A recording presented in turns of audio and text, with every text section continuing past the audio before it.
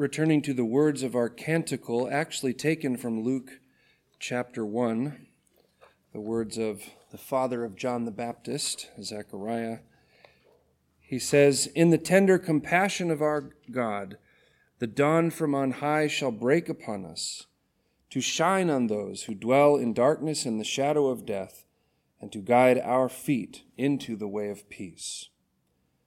In the name of the living and true God, the Father, the Son, and the Holy Ghost. Amen.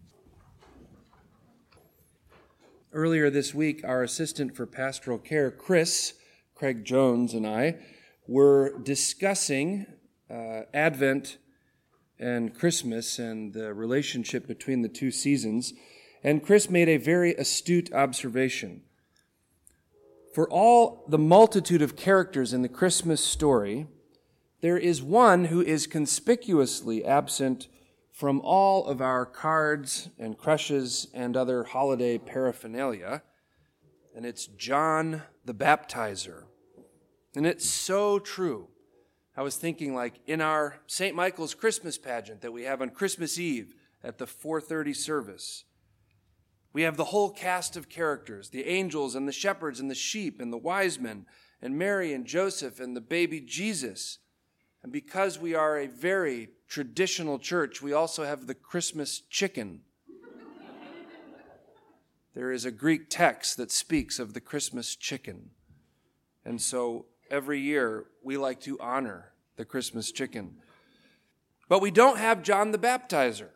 And I can't help but wonder if one of the reasons that John gets lost amidst all of the holiday hubbub is because, to be honest, Christmas isn't really his season. It's Advent. But the season of Advent is the thing that really gets lost in the shuffle. And I think in part because Advent doesn't quite sell as much as well as Christmas does. I mean, can you imagine a Christmas card with John the Baptist on the front of it? I mean, I think I might have a business idea here if anybody wants to go in on it with me. John the Baptist on the front of the card, all disheveled in his bare feet and camel hair poncho. He hasn't showered in like 3 years. He's got a big gnarly beard filled with dead bugs and honey in it. This menacing stare. He's probably missing teeth, I imagine, like a hockey player. And then you open up the card and it says in all caps with an exclamation mark, "Stop sinning." Merry Christmas.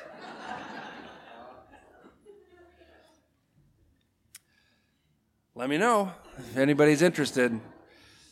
Alas, thanks to retail economics, Advent has seemed to have evolved into one long, pre-Christmas tailgate party, basically leaving John as a man without a season. And it is up to the church to do her best to safeguard the season of Advent. And with it, John the Baptizer and his crucial message of repentance.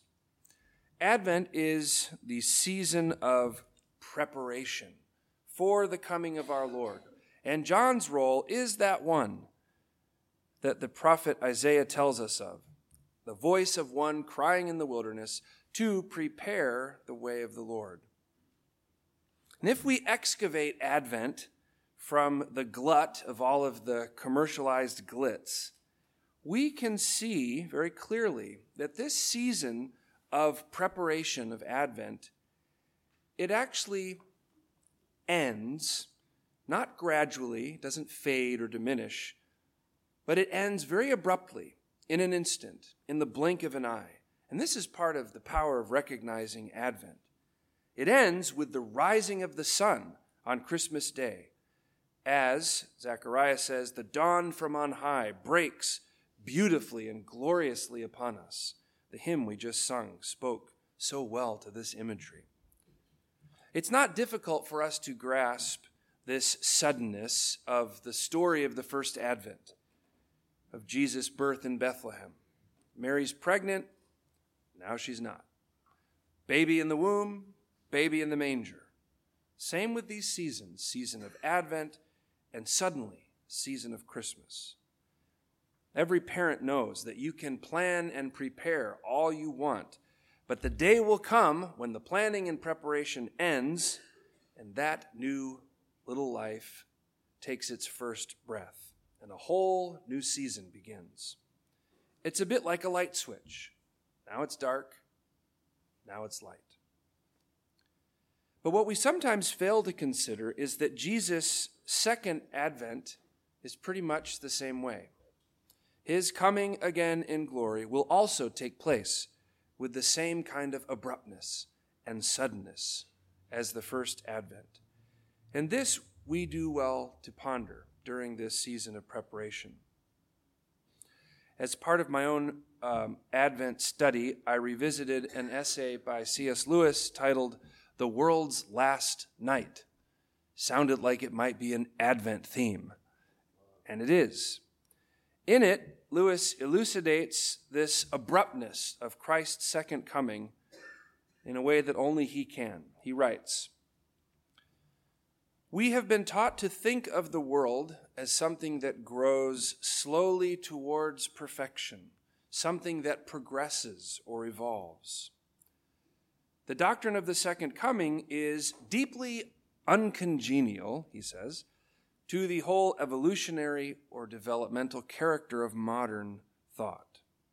Christian apocalyptic, that is, the belief in the second coming, offers us no such hope. It does not even foretell a gradual decay.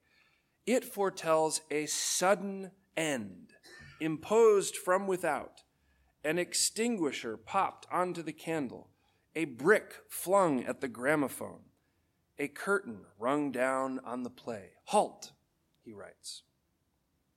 By the way, what a rude image, the brick flung at the gramophone. Oof.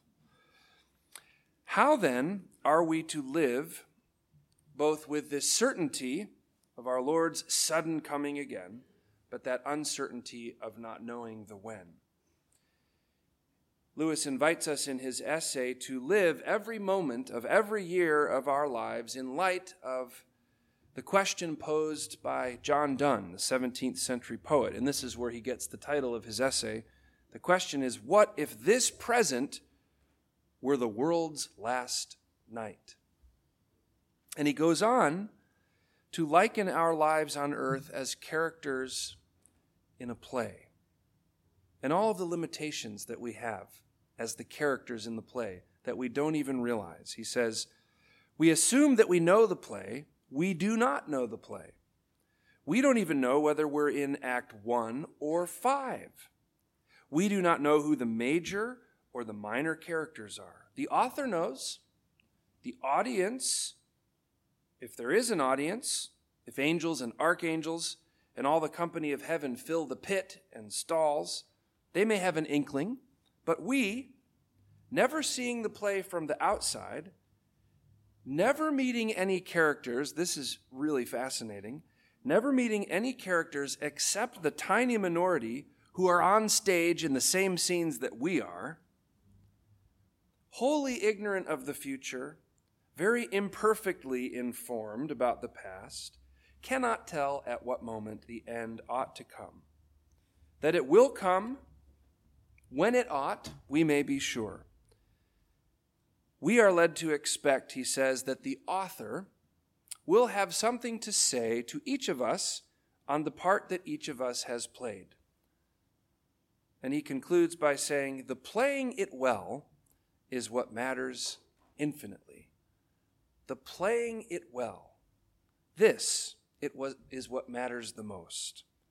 The best way for us to prepare for our Lord's coming again in glory is by playing well the role that he has given us to play. And each one of us, by the way, has unique and different roles. The best way to prepare is by being faithful to that which he has called us to in this life. And we could extend this metaphor of the play, which I think is worth meditating on. We could extend it and think of John the Baptist's message to the people of God a bit like a casting call, an invitation for us to take our proper place in God's play. And the call to repentance is the beginning. It is a call. The Greek word for repentance means to turn from whatever way or path or role or behavior we think we're supposed to play, and to begin playing the part that God has called us to play. Or to use different biblical imagery, it is a turning simply from darkness toward light. John, playing his part, knew that the dawn from on high, the light of Christ, has burst into the world. So he urges people to turn away from the darkness and toward that light, to receive the light of Christ.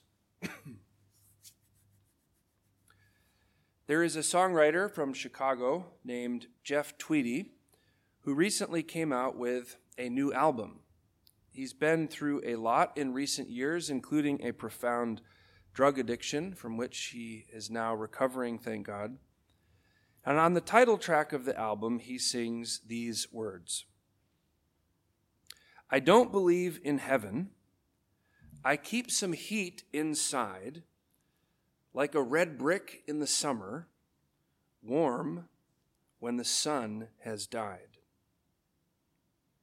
I don't know why Jeff Tweedy doesn't believe in heaven, but we'll set that aside. We'll leave that for him to wrestle through. But I'd like for a moment to ponder this haunting and thought-provoking imagery of the brick. I keep some heat inside, like a red brick in the summer, warm even when the sun has died. Bricks retain heat from the sun. And even in the evening, after the sun has set, they can retain that warmth. But of course, eventually, that heat from the sun's energy will fade even from the brick in the absence of the sun. This imagery speaks to the heart of the Christian faith, which is the profession that our Lord Jesus Christ is this light of the world, the sun. Through him, the warmth and light and love of God has broken in and shines upon us, his creation, those who dwell in darkness and the shadow of death.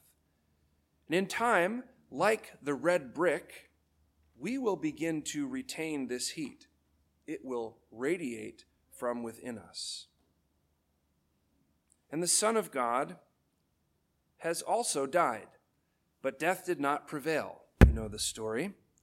He rose again from the dead, defeating darkness and death for good, so that now this warmth and light and life of Almighty God radiates upon all of creation for all of eternity. This is the hope and calling we have in Christ.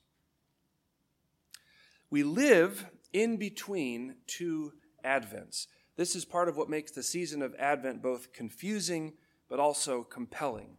We live in between his first Advent, his birth in Bethlehem, and his second Advent, which we await, his coming again in glory. This in-between is the age of the church. And there are many things that have happened in this in-between, but chief among them is our Lord's resurrection from the dead. The risen Christ radiates the glory of God to all of humanity. And by the power of his Spirit dwelling in us and through the sacraments of his holy church, we're not just invited to participate, but we are ignited actually with that same light of the risen Christ, transformed into his likeness, called to become partakers of this radiant, glorious, and life-giving light, now in this age, so that when he appears again in glory in all of his brilliance, it will be something like this vast array of divine lights uniting finally with him who is the light. Saint Simeon, the new theologian, 10th century Byzantine Christian monk, writes, "Do not deceive yourselves. God is fire. And when he came into the world and became man, he sent fire on the earth. As he himself says, this fire turns about searching to find material. That is a disposition and an intention that is good to fall into and to kindle. It becomes a great flame which reaches heaven. This flame at first purifies us from the pollution of passions. This is like that refiner's fire that the prophet Malachi spoke of in our reading. And then it becomes in us food and drink and light and joy, and renders us light ourselves, because we participate in his light. So it is that John the Baptizer urges us to continue to live lives of repentance and renewal, to turn from darkness toward light, that we would be filled with that light.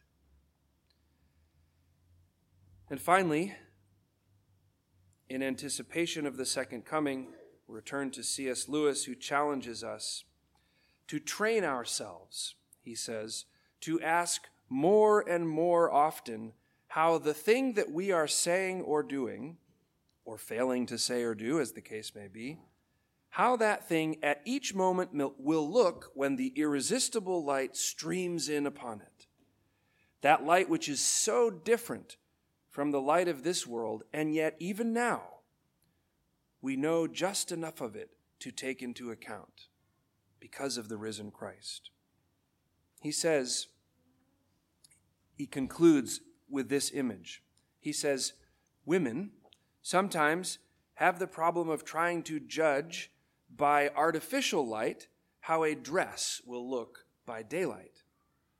That is very like the problem of each one of us, to dress our souls, not for the electric lights of this present world, but for the daylight of the next.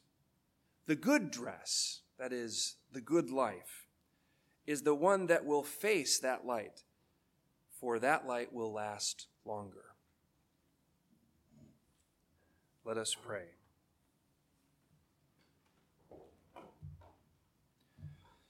Merciful God, who didst send thy messengers, the prophets, to preach repentance and prepare the way for our salvation, give us grace to heed their warnings and forsake our sins, that we may greet with joy the coming of Jesus Christ, our Redeemer, who liveth and reigneth with thee in the Holy Spirit, one God, now and forever. Amen.